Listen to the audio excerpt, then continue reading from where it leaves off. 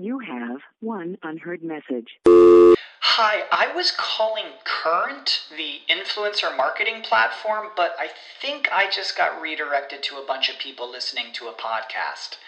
Well, anyways, I was calling Current because I was told they could help get my brand set up on TikTok Shop, and even build out an affiliate program of content creators promoting my brand, and even have those content creators go on live streams and promote my product there.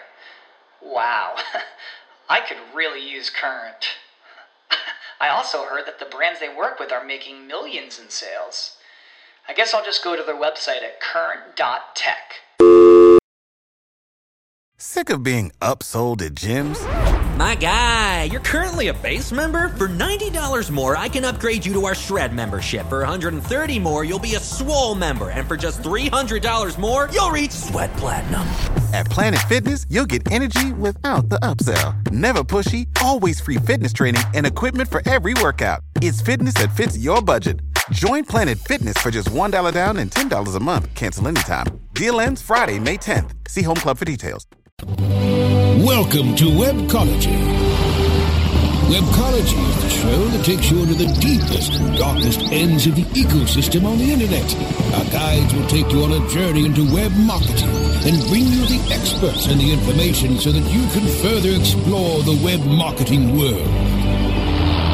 Now, here are the hosts of Webcology, Jim Hedger and Dave Davies. Hey everybody, welcome to Webcology. It's Thursday the 29th of May 2008. This is Jim Hedger from MetaMen.com and Dave Davies from Beanstalk-Inc.com, and we have a fabulous show for you today. We got a really action-packed show, and we actually have a hard, fast time limit to the show today. Studio is going to be solid on our time limit today, Dave. We got to keep it to 50 minutes. You think we're up to it? I think we can do it, but we're going to have to blast through stuff, and given that we really are supposed to only have a half an hour show, I think we can pull that off. Well, I hope so. We have a great guest on today, Gary Price, Chief Librarian over at ResourceShelf.com. Former evangelist for Ask.com, and one of the original editors at Search Engine Watch is our guest. He's going to be talking about Googlebot and the invisible web. But before we get to that, Dave, there's some legal weirdness in the news today. There is. It's just absolutely nutty. One that just came up. The thing that I found that just boggles me. I mean, I am in direct patent violations. So are you. So is everybody who's listening right now. Viewstar is out there, a Singapore company. They have filed and were approved for a patent in 2006, basically giving them ownership of image links. So any image that links to another web page or web property, if you have any of those on your site, you're in violation. Obviously. Hold on. Slow down there, David. If I on my site, if I have a link to this radio show that has a Webmaster Radio image, I'm violating Viewstar's patent that was granted 2 years ago? That's correct. So, obviously the challenges are out. I mean, this has been done for I don't know how many years now. We've been linking this way. So I mean, there's a good challenge out there, but at the same time, it really, I think, to me, anyways, shows a pretty significant flaw over at the patent office, where they should be taking a look at this patent and going, but we do it. I'll bet the patent office is doing this. Like, they're probably in violation of this patent themselves. It makes you wonder who the heck is running the U.S. Patent Office. The same guys who do the training at Homeland Security? Like, seriously. It's just, it's a bit ridiculous. Now, one thing I didn't like, now I was over at the Inquirer.net looking up, once I heard about this story, looking up a couple other places. One of the big disagreements, and where I disagree with the arguments against it, and this is from a lawyer, is noting that any court that enforces it would be changing the whole essence of the Internet, That's now going to be used as the challenge of this thing. I think that's the wrong challenge. That really shouldn't be the point, as far as I'm concerned. Isn't, is this going to change the way things are? Well, yeah, maybe, but if it's legitimate, then so be it. But this is obviously just like that shouldn't be the argument that the lawyers are going in with. They should be. This is an ancient. It's like me trying to patent water, right? it was done for so many years. It predates the patent by ages. So it's almost like somebody trying to patent or to control the cut and paste process. Well, and there we go. Speaking to it. Yes, our friends over at Viacom now challenging YouTube and their inability to copyright, but apparently in this challenge, basically there's some allusion to the fact that this could include things like copying and pasting content from other sites and things like that, and that this would have to be considered a violation. I mean, I understand that you do need to give proper credit where credit is due. When you're referencing a story, you need to give that reference. Heck, I do. You have blogs and stuff like that. I'm sure you don't mind if somebody's going to come in, copy some of your content, provided that they provide the proper credit to MetaMed. Right? I certainly don't mind if somebody wants to copy one of the articles off our site, as long as they provide proper credit to Beanstalk. So, and I'm sure the vast majority of our listeners also, don't mind if somebody borrows their content, as long as the credit is given. There's certainly some legitimate exceptions to that, but as long as they don't use an image link to get back to me, I'm all good. Well, exactly. Then you've got two problems. I don't want to be sued. Yeah, exactly. Now, and while I was at the Inquirer, we found another interesting story. Now, this one goes back a little bit to like right after our last show, so it almost made the last show. Some of our listeners may know about it. But Facebook, we've now got a new Facebook app out there.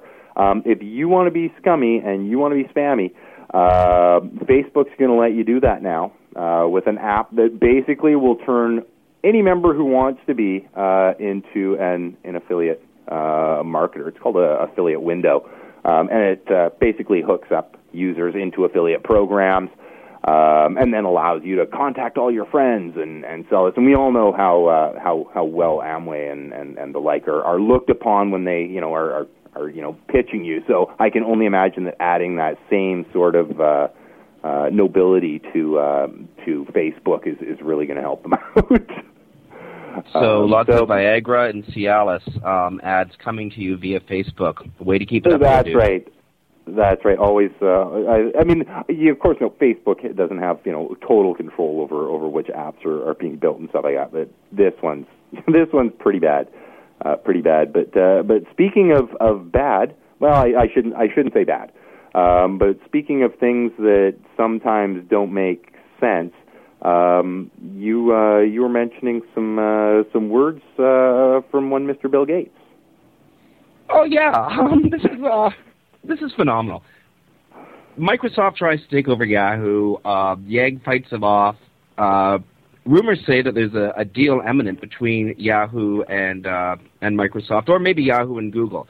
That was reported in Business Week yesterday. Totally unconfirmed sources, unnamed sources, that sort of stuff. So I don't know how far that's going. But let's say there isn't a deal between Microsoft and Yahoo. What the hell is Microsoft going to do? It's sort of left out there needing something fabulous. And so Bill Gates comes along and says, you know what we're going to do? We're just going to build a better search engine than Google. Now, we live in the Pacific Northwest. We drink the water, and we're still sensible. What are they putting in the water down there in Redmond? Seriously. If Microsoft was going to build a search engine that was better than Google with all the resources and brain talent they have, and I've been to the campus a few times recently, I'm telling you, they have serious brain talent. If they're going to build a better search engine than Google, why haven't they yet? Well, I think that's the big question. It's funny to come out and say that, and it's like, well, what have you been trying to do? Like, from the point where you started building yourself a search engine, what have you been doing, if not trying to build a better search engine than Google? That implies that they've had some other objective until now. I don't understand. Well, the big difference I see is that, when it comes to working in search, we give money to Google, and if you apply for the right places, Microsoft will give money to you. That's the difference I see. Yeah, I wonder which is the superior business. The hubris. It's incredible. Apparently, Jerry Yang and Steve Ballmer went golfing on the weekend, so we know that they're still talking. Now, in the game that these two play, a high score wins, so everything is topsy-turvy. But then we get, just to keep things really weird, at the All Things D conference hosted by the Dow Jones down in Southern California, Barry Diller was a keynote speaker yesterday, and he's up on stage saying that Google is absolutely irrelevant to Ask's business. This is the week of, this is our stupid news week. I think you hit the nail on the head there. Are they? Maybe I'm wrong. Are they something other than a search engine? Well, I don't know. Perhaps Google doesn't serve women age 18 to 34 in the southeastern U.S. states. I don't know. Maybe this is a signal that IAC is stepping away from core search or finding a new way to monetize their search. Because if I remember correctly, Google's responsible for at least a quarter, maybe a third of all revenues that go across Ask.com. Yeah. That makes them pretty damn relevant. That's what I'd say. But I mean, you may be right there. There may be a piece missing that just isn't available. Maybe they are changing their entire core. But I can't see why or how they would manage to pull that off. Well, and it's really weird, sad and unfortunate too. One could argue that Ask 3D was the predecessor of Universal Search, or that Google copied some of the ideas from Ask 3D on Universal Search. For the longest time, Ask was the innovative search engine. It mightn't have been grabbing a lot of market share, but it was doing stuff that the other engines looked at, said, "Hey, that's really cool. How can we innovate on that?" Now, it looks as if Ask has moved away from that commitment to building the best mousetrap out there. I'm not sure what to say, although our guest was recently the head evangelist for Ask.com, Gary Price. I don't know if we're going to be able to get him to talk a lot about Ask.com, although I certainly hope he can say a little bit. The most interesting news that came out this week, and actually this is news that's been out for a little while, but we're starting to see it in search results now, is Googlebot's ability to fill in simple forms and index content found behind those forms. And that's actually why we have Gary on the show today. He wrote a book back in 2001 with Chris Sherman called The Invisible Web. Gary, are you on the line now? Jim Hedger, how are you? I'm excellent, sir. How are you doing? It's actually a nice, cool, breezy day here in Washington, D.C. So we're doing fine. How are you? Well, we have a similar day up here in Victoria, British Columbia. The sun just wants to poke out from behind the clouds, and it's probably bordering on 65 degrees outside, which for Canada is actually pretty warm. It sounds tremendous, and you live in what I think is truly God's country, if you believe in God. Well, you're going to be out in this area, not next week, but the week after, speaking at the American Library Association?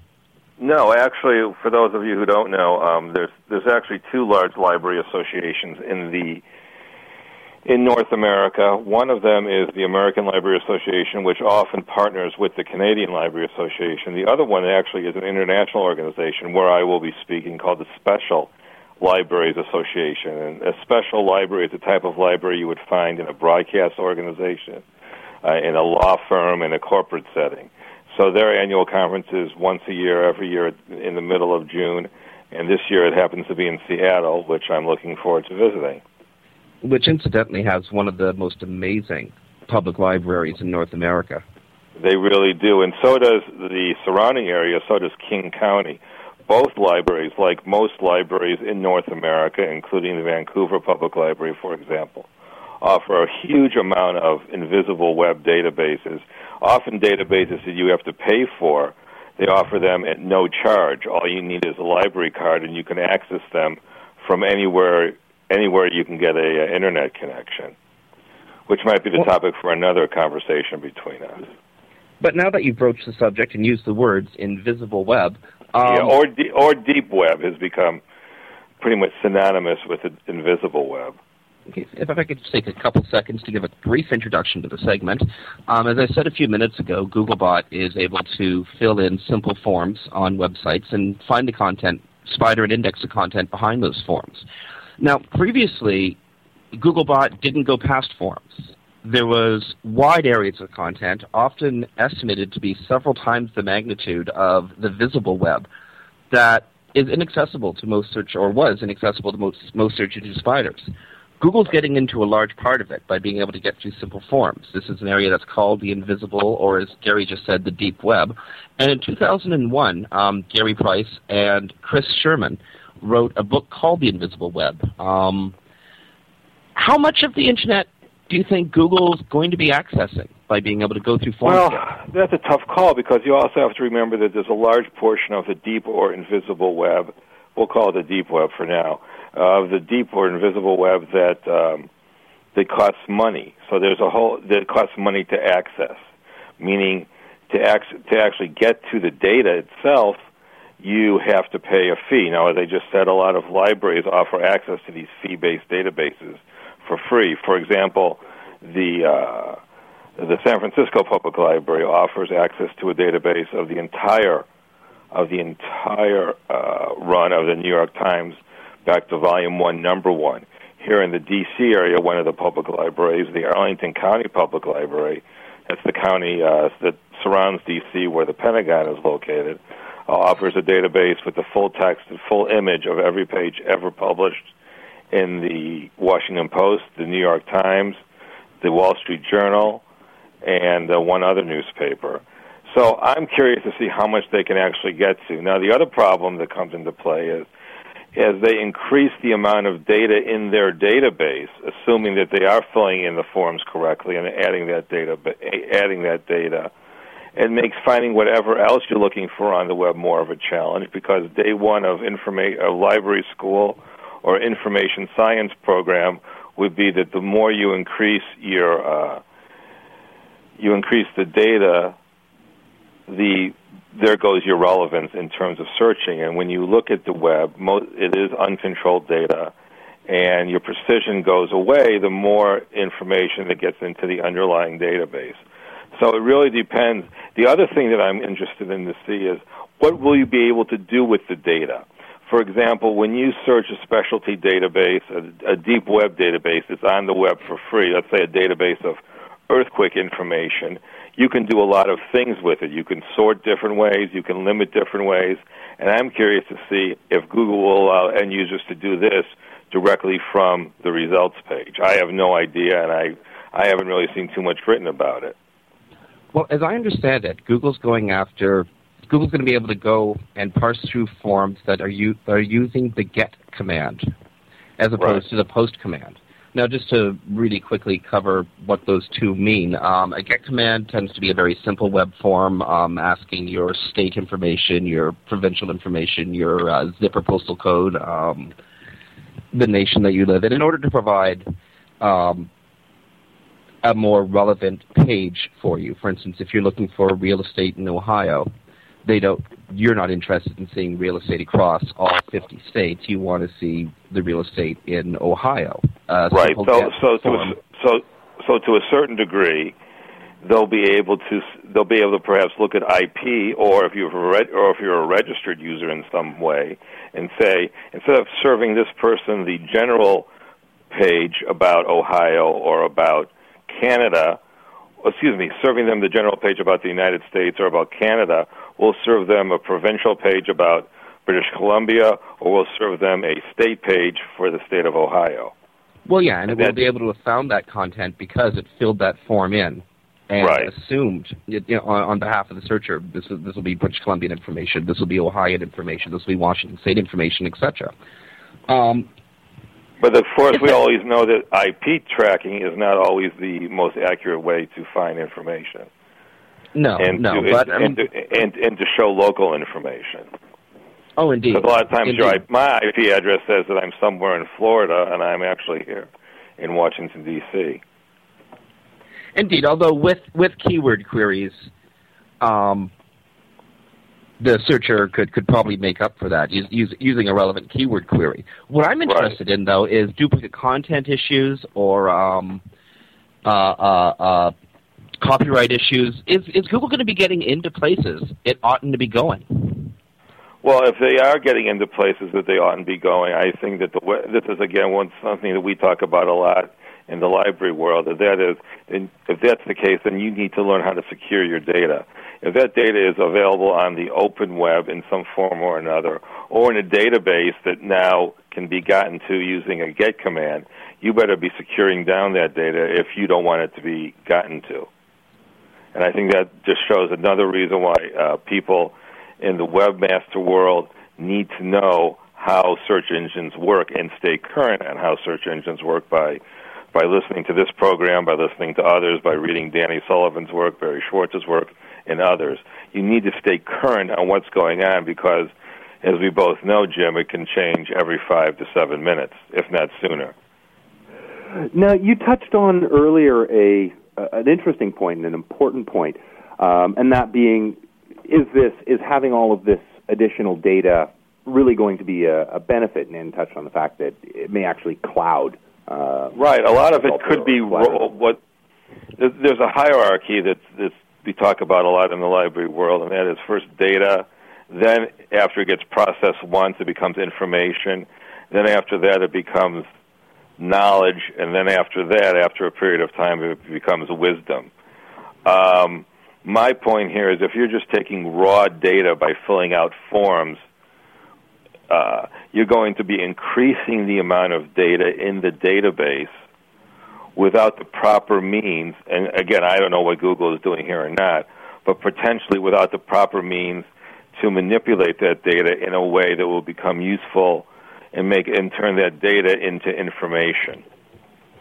And I think that's something that really needs to be looked at closely because just increasing the amount of raw data in the database makes trying to find whatever you're looking for much more difficult. That's what I often say these days about the invisible or deep web. In many respects, it's a lot smaller than when Chris Sherman and I wrote our book. Why? The technology has become better. Financial restraints that were once put on crawling this data have gone away for one reason or another. But the data itself is still there. And when you look at it, and now if it is in a general search engine database, it's being crawled by Googlebot, for example, are people taking the time to look and do the type of searches that will turn it over? In other words, I believe the invisible web today is actually larger because of the way searcher behavior has not changed over the last 7 to 10 years. Meaning most people, it's still 2.8 to 3.5 words, uncontrolled vocabulary. They'll take that first page of results, and if it's not on that first page of results, it might as well not exist. So just making the database larger and providing back more results, 1 of 10 of 500 million versus 1 of 10 of 200 million, doesn't really make a difference for the end user because for most end users, they're only looking at that first page of results. You see where I'm going with that? Well, absolutely. On that, Gary, I'm afraid we have to take a quick 2-minute station break. I have to pay a few bills here on Webmaster Radio. I hope you can stick around for a couple moments.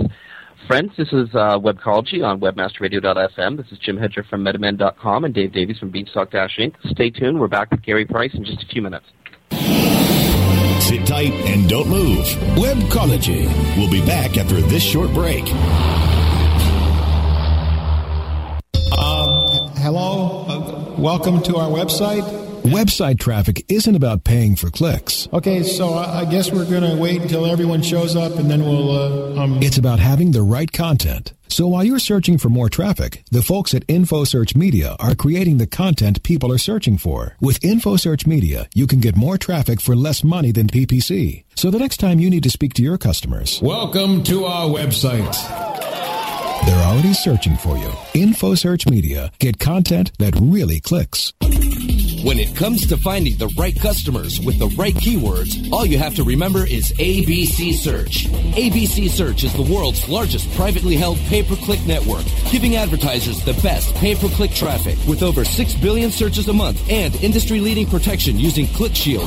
Their patent-pending fraud identification software, you can trust ABC Search to deliver the best possible traffic. When thinking about PPC and publisher solutions, all you need to remember is ABC Search. Quality partners, quality search. abcsearch.com.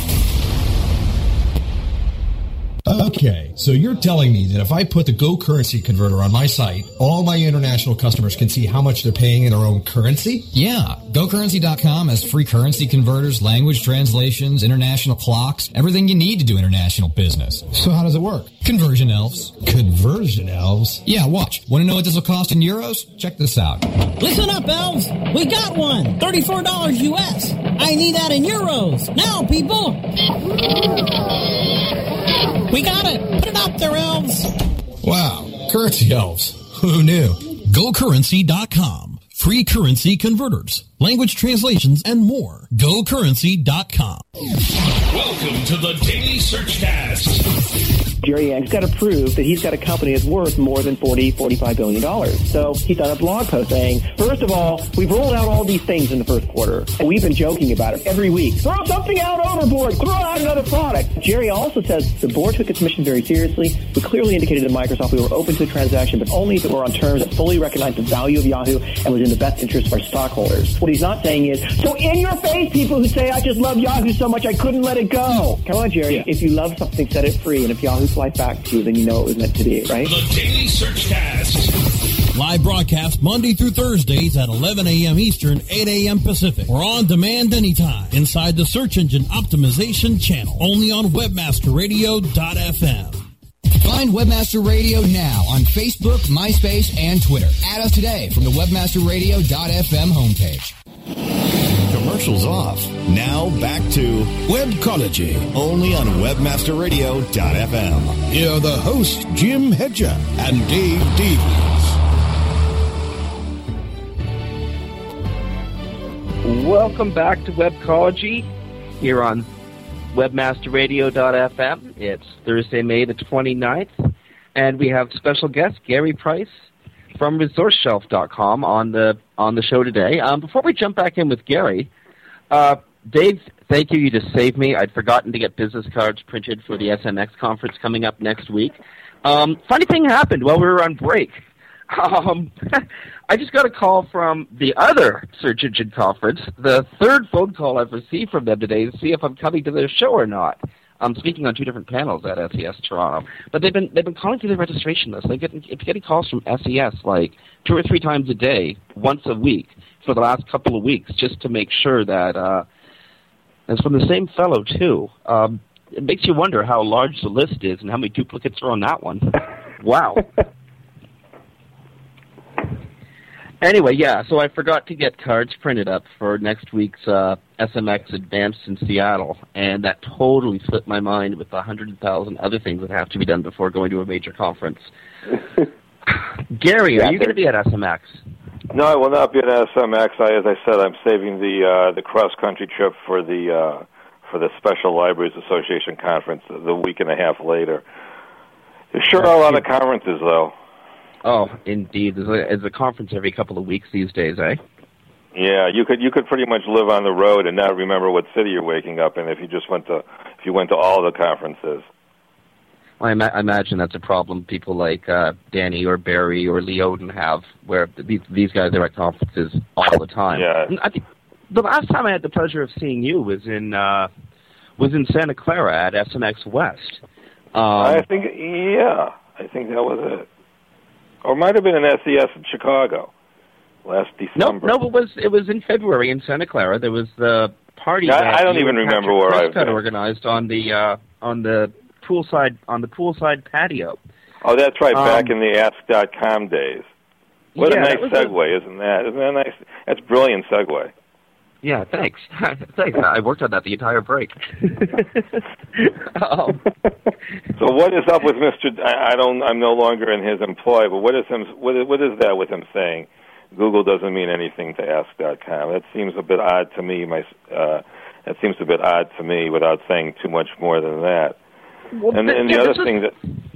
Go ahead, I'm This was sorry. at the All Things Digital Conference, All Things D, held by the Dow Jones in Southern California. Yesterday, Barry Diller was on stage saying that Google is not relevant to Ask's business. Well, we both know, and as you said earlier, we all three of us, excuse me, Dave, all three of us know that a lot of the advertising from Ask is powered by Google. So they're definitely making some, and that contract was just renewed, I believe, earlier this year. Now, Gary, I don't want to put you in a position to comment on what happened with the layoffs at Ask, but I am curious. When that happened, when you and Patrick were let go, along with a number of other, just phenomenal people from Ask.com, was that a signal they were moving away from search, moving away from pure search? It came pretty much as a surprise. I mean, obviously, one of the when somebody like Jim Lanzone, a visionary like Jim Lanzone, was let go, I knew that perhaps the writing was on the wall because I came into Ask because Jim said it's one thing to have all this cool technology and being the leader, like you said earlier, in some of this technology, but it's another thing to get people to use it in this age where Google is a verb and that's the search tool for most people, or for the majority of the people. So I was brought in under Jim Lanzone to be out there talking about the product, and also working with the product development teams to help make the products better. Hopefully, we achieved a little of that in the 2 years I was there. But once Jim Lanzone, the visionary behind all of what you see, behind Ask 3D, he was the one who got everybody motivated enough to build these products. Once he was let go, I had a funny feeling that my name might be coming up next because I was really working very, very closely with Jim. And I guess in the corporate culture, you can feel when one champion of a direction moves out of a position or has moved on. Jim was definitely a champion, and also he's also I think people in the industry who know Jim love Jim, and that's very easy to do because once you have a chance to sit down and talk with him for any more than about a minute and a half, you know what a champion he is of search and his understanding of search and search as a business is. So where is I don't want to dwell on Ask.com at all, but where are they as a search business right now? You've got me. I have no inside word about where they might be going in the future. Obviously, they just made a purchase a couple of weeks ago of Dictionary.com, I believe, and Thesaurus.com. But what a lot of people don't know is they've always had dictionary services available on Ask.com. All you have to do is go to Ask.com, type in define and the word, and you'll come back with the dictionary definition. They've been licensing that information from the American Heritage Dictionary, and now they have a company that actually provides dictionary information through Dictionary.com. Other than that, I don't see. And then we also saw a few weeks ago the new head of Ask.com saying what a lot of people have thought. I think he was actually commenting on something that Barry had written, was just a bunch of blank, SHI blank. So again, I have no clue on where Ask.com might be headed in the future as a search engine. I do know that a lot of people liked what we were doing, and it was obviously very sad to have to be up and leave what I thought was a good product and one that was growing slowly, very slowly but surely, and also being very innovative. You know, it's one thing to be the biggest, it's another thing, and it's also a lot of fun to be involved with a company that's very innovative in what they're doing, and actually a lot of the things that Ask was doing 2 or 3 years ago we're now seeing come to play both at Google and at Yahoo. No, and how elsewhere. was that back? Ask has always been something, and Jim can attest to this, that we've always looked at for many, many years as a pioneer in technologies. And really, how did that kind of affect things in seeing they never really got the popular credit that they deserved?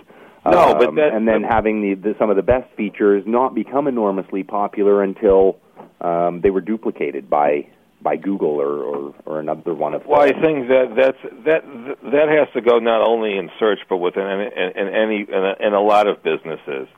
Just because you're not, until you become the biggest and I think that's the type of age we live in now. I mean, this perhaps is a topic for another discussion, but it seems to me that we live in a world where if you're not the biggest, you can't be any good.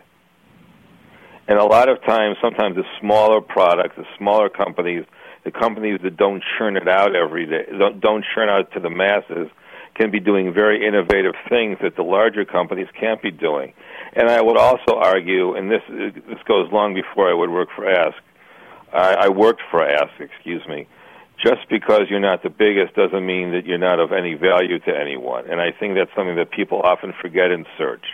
What I love, if you said, Gary, I'm buying you a nice $300,000 Ferrari today, sure, I would, and thank you for sending it over. Versus buying just a run-of-the-mill Ford or General Motors car, sure.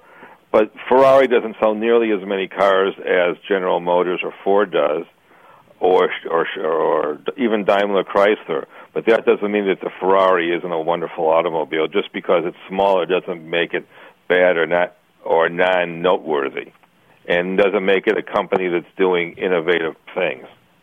Well, for the longest time, Ask was the most innovative search engine out there, as Dave said, doing stuff that would later be popularized when copied by one of its larger competitors. Now that Ask seems to have taken a step back from major research and development and becoming the industry and being the industry leader, it looks like Google is taking on the mantle of most innovative. Well, Gary, you were right there in the trenches. Is there any way to compete against this? Is there any way to compete against Google? Well, if I had that answer, I probably would be laying on some beach somewhere, watching my income rise as I doled out this important information. What I can't understand is how Microsoft can't get a foot in the door in this area with the knowledge and the experience and the money that they have to do it. I mean, they've done it in so many other areas, namely, let's talk about web browsers. While Firefox is a wonderful product, again, Firefox is not nearly the biggest, but it's still a wonderful product. Facebook is doesn't nearly have the amount of members as MySpace does, but Facebook is a wonderful product for a lot of people.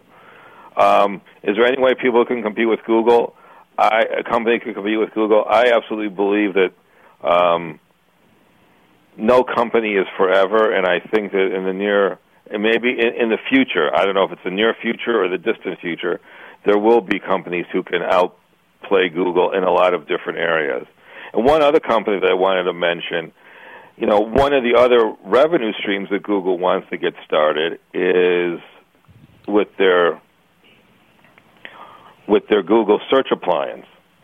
And just recently, Google announced that they're working with a company called Adhere Technologies. And what you'll be able to do there is do a federated search. Federated searching is quite popular in the library world right now, and you'll be able to use the Google search appliance to do a federated search of over 5,000 different databases. You select the databases. So I think there's another way that we're seeing Google step up to the plate and say, we might not have everything, but you can use our search appliance, not only search Google and the open web, but at the same time you search Google, we can take you directly into X database, X information, and merge those results in with open web information. It's really an exciting thing, federated search, if it's done proper. So I think that's a really interesting type of technology that Google is allowing Adhere Technology to work with. That is, we're not going to try to crawl every bit of information out there. And remember, there's a lot of information. Let's talk about material that's on intranet databases. So now using Adhere's technology coupled with a company called Muse Global, they'll be actually able to give you not only web results from the Google search appliance, but also go into over 5,000 different databases, pull that information in real time, and merge it in with everything else you would get back from the Google search appliance. Well, interesting. To me, that sounds like an entrance for SEOs into corporate files, into intranets, making documents more easily searchable. Absolutely. And in this case, you keep the data in its native database, and you call for the data in real time by using one of these connectors that Muse Global makes available through Adhere Technologies. Well, that makes a wonderful segue into another area of questions I wanted to ask you. Given the new innovations that are coming from the search engines and from other emerging companies, how should webmasters, or what should webmasters be looking at as best practices 6 months to a year from now? Well, I do think, obviously, with Google Universal and Google Universe and the Ask3D and the Yahoo OneSearch, I really think that you need to be, and what I just mentioned from Adhere Technologies, you really need to be looking at the idea of merging everything into one results page. The problem with that is that there's a lot more that can go on that first page of results. The challenge is trying to get, for webmasters, I know, and for SEO people, is to try to get it onto that first page of results. But there's a lot of information that's useful to an end user, but for whatever reason doesn't rank and can't be in those first 10. And that's where it becomes a huge challenge, is to try to get into those first 10 results, because for most people, and a lot of the people I work with, if it's not in those first 10, forget about it. But that's another reason why another form of technology, that being dynamic clustering, what you see at Clusty and Vivissimo, can be of great value. It can not only show you what you know by providing you regular results like you would find at Google or Yahoo or Live.com, but using those dynamic clusters, you can often find things that would be buried in the results, and those can be brought up to the top, and you can get to them a lot more quickly. The problem is teaching people the technology. It's amazing to me that searching and information retrieval isn't taught as much as it should be in the schools. For most people, and including students, including faculty members at a lot of places I've come across, if it's not in those first 10 results, then it doesn't exist. And that becomes a huge problem, in my view, moving forward. So search and search skills should become basic media literacy. Absolutely. Not only search skills, but also media awareness skills. Why are people putting stuff on the web? What is their reason for putting it on the web? How current is it? How accurate is it? Who are these groups putting the information on the web, and what are their reasons for putting it on the web in the first place? This is a little different, obviously, than SEO, but from where I stand, those things are very, very important. Now, in your experience with federated search and, I guess, with universal search, what are some signals that webmasters should be looking to insert into the documents they're creating, or that the search engines are looking for in documents? That's a tough one for me to answer, because one of the great things about Ask3D was that the page was always in the same type of order. You know to a certain degree what is going to be coming up on a results page. With Google Universal, it's much more difficult, or Google Universe, it's much more difficult to have an idea of what triggers. Has anybody? I'm going to ask you. Has anybody done any studies to find out what triggers a universe search on Monday, but might not trigger it again on Wednesday or Thursday? Are there I should ask you this question: are there certain words and ideas that trigger a universe search versus just giving you the 10 blue links? Well, I mean, from an SEO or webmaster's perspective, when you're thinking universal search, you have to think local and regional. Right. That's the biggest signal in universal from where I'm sitting. But then I've also come across on Google, I've seen videos show up from YouTube and elsewhere. You know, I think a lot more study needs to go in, and somebody needs to, if they would want to, share what they find with what triggers a universe search on one day that might not trigger it on another day. Well, as I understand it, I really don't have an answer to that question. It's Larry and Sergey's minions watching every search string coming in and going, yeah, let's throw this in there too. Something like that, as I get it. It's very rudimentary at this point. Right, and I've come across some image searching that I just came across one over the holiday weekend down here that triggers an image search results. And remember too, the idea of putting images on. If somebody typed in the word image Vancouver, how you would find the first three images on the top of the results page. Mm-hmm. That's something that Ask was doing before everybody else. So there's an example again of the Ask innovation that now everybody else does. If the search string suggests they're looking for pictures, now everybody else throws the pictures up at the top of the results page. But it's very important that certain words that might trigger an image result are what everybody wants to see. You know what's funny? I think this is the longest conversation that I can remember in the search media since February about Ask.com. Really, honestly, I can't think of a longer article, a longer radio segment on Webmaster Radio or in any other media except perhaps a live keynote speech by Barry Diller where he says something silly like Google's irrelevant. Well, I enjoyed my time there. I really enjoy working with the people there. But as I wrote on Resource Shelf the day I was let go, all things must, kind of a Zen approach, all things must pass, and it's time to move on to something else.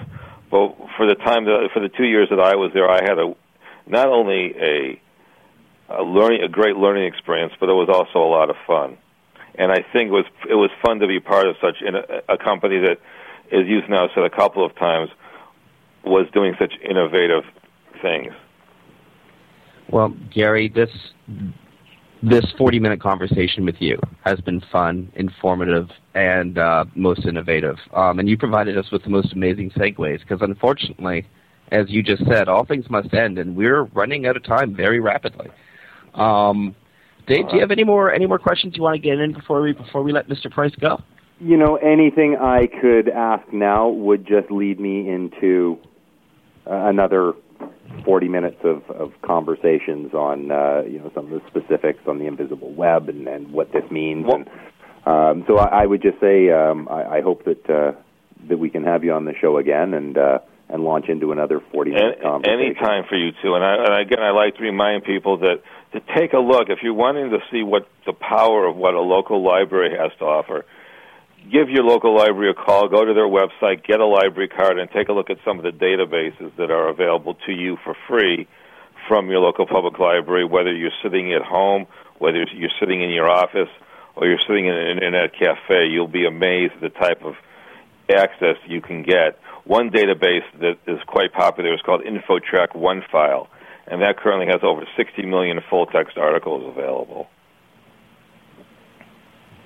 Well, Gary Price from ResourceShelf.com, thank you so much for taking the time with us on Webcology here on WebmasterRadio.fm today. Friends, that was Gary Price. He's the head librarian over at Resource Shelf, former chief evangelist for Ask.com, and one of the original editors at Search Engine Watch. Gary is one of the fellows who helped build this industry into what it is today, and he gave us some phenomenal advice on the show. Stay tuned. There's some amazing content, including a live show coming up next. Linda Woods has a live show for Affiliate Master coming up directly after us. And Dave, I think that's about it for us.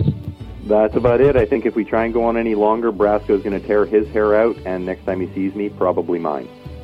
Next week, we're going to be coming to you live from fabulous Seattle from the Search Engine Marketing Expo. Until then, friends, thanks for listening. Stay tuned. This is Jim Hedger from MetaMen.com and Dave Davies from Beanstalk SEO. Have a great week.